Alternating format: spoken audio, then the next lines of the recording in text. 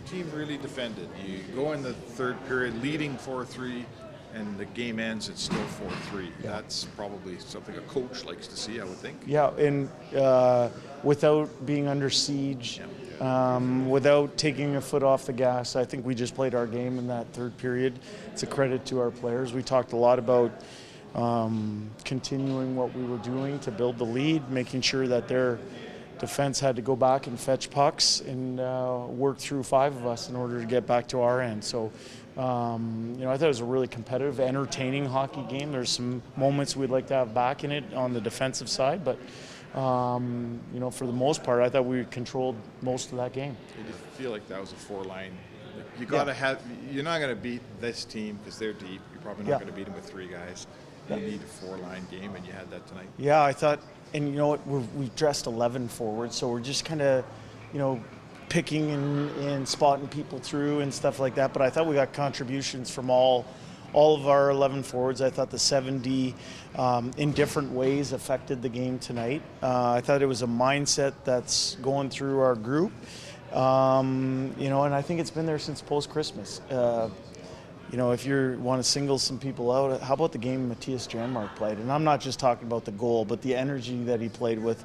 I saw Klim Kostin diving in front of shots. I saw Derek Ryan working back on a penalty kill to negate a sure goal at our net.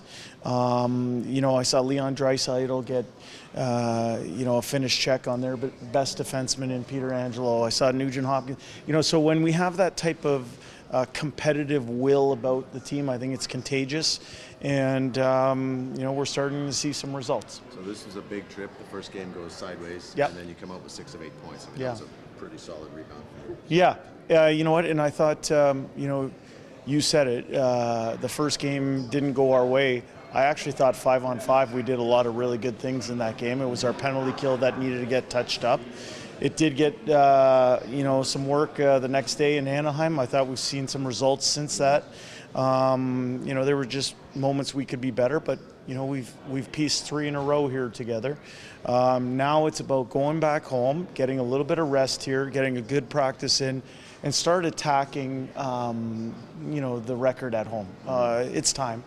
Everybody knows that. That's an area that we can be better. We want to bring our simple, straightforward, direct road game back to home ice for the best fans in the world. So Desharnais comes in, and you're not sure what to expect. You're just hoping he doesn't fall on his face, and he turns out like 3 really good games. He's vicious around his own net. Well, you might not know what to expect. I coached him for 3 years. And Dave Manson's been around him. We had a clear understanding that the real question was what type of impact could he have at this level versus the best players in the world.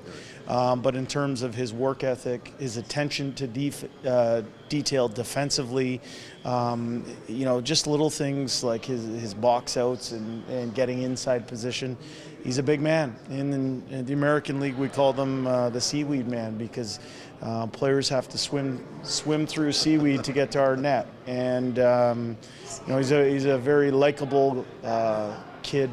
He lays it on the line every night, and he gave us a contribution tonight to help us win.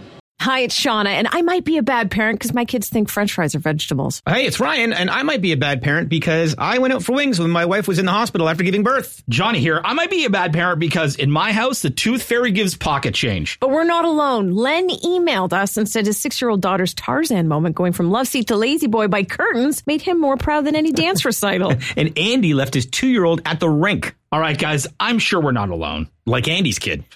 For stories and confessions like this, make sure you check out our podcast. It's called Bad Parents, and it's available wherever you get your podcasts. I left a glove at the rink.